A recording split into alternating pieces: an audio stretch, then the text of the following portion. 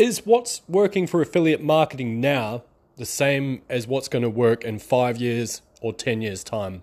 I'm going to answer that question right after this.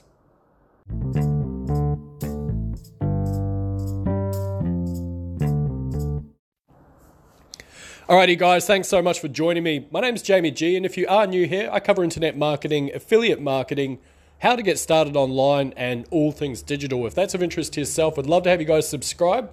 Alternatively, you can find me on Facebook or YouTube via jamie-g.com/YouTube. I look forward to seeing you guys around the interweb. Alrighty, what we're talking about today. Is what's working in affiliate marketing now going to work in the future? Well, we can answer that by looking into the past. And it doesn't have to be that far in the distant past either, for that matter. So what has actually worked and what does work now? What works now is building a list. And that saying is so unbelievably cliche. I think a lot of people misunderstand the importance of it.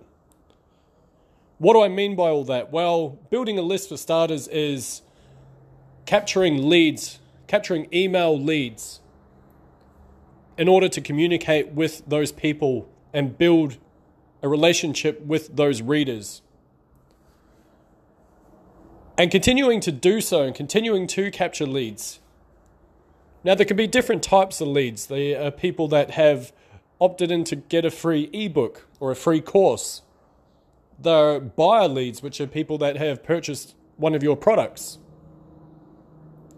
Now, I'm not entirely sure about the psychology behind why this happens, but if someone has bought something from you, they're 10 times more likely to buy something that you recommend in future, which as affiliates is exactly what we want. So your buyers list is like a gold mine. They will buy things you recommend or your own products again. And it's usually the lowest hanging fruit if you're looking at launching your own product by going for your own database first before you start looking at cold traffic. But I'm sort of digressing a little bit.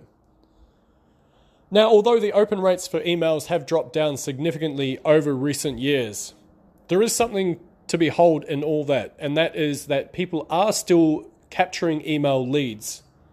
They are still promoting products via email, and they have done that since basically the birth of the internet. So what's going to work in 5 or 10 years from now? What if email goes away? Well, I think email, like the internet, is not actually a phase. I think it's here to stay. And while the open rates may well drop, I still believe that building a brand and creating a relationship with your readers, such as an email list, or as we move into the modern age, a chatbot list, or a WhatsApp numbers list for that matter, is going to be the way forward. But there is one key element in all this that hopefully you're picking up. Regardless of the medium that you choose, it's about building that relationship with those people and being able to send them offers. So regardless of whether you choose to do that via SMS or WhatsApp or email or a chatbot, that's the crux and the important part of what I'm saying here. Now, having said that, like I say, although over time, open rates have reduced quite significantly with email marketing, there is another really important fact with email marketing that you need to consider when you are collecting leads. And that fact is basically that it's one of the few things you actually own as a digital marketer. And if you think about it for a moment, whether you're like myself and you run Facebook ads or Google AdWords for that matter, or any other medium of advertising, you don't actually own anything. You don't own the platform that you're advertising on. You don't own the assets.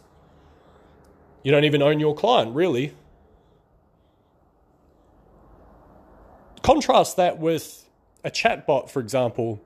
And whilst at the moment, this is 2019 that we're talking about, the open rates for using chatbots is phenomenal. I'm talking about 80-90% plus sometimes. The problem is, once again, you don't own those leads. Facebook does. The chatbot company does. So you can't really extract those data points due to privacy laws and communicate with them on another medium. You do, however, own a list of contact numbers for SMS. And you do, however, own a database of emails. And whilst your autoresponder that you have the emails sitting on may go bust or basically decide to cancel your account, you can extract those emails out, and that is still your business. You can still use those leads and promote different offers to them. So again, to answer the question, what's working now? It's building that database and building that relationship. And what's going to work in the future? Guess what? It's building that database and building that relationship with those readers. And that's how you win in this game. Thanks very much for joining me, guys. I'll see you in the next one.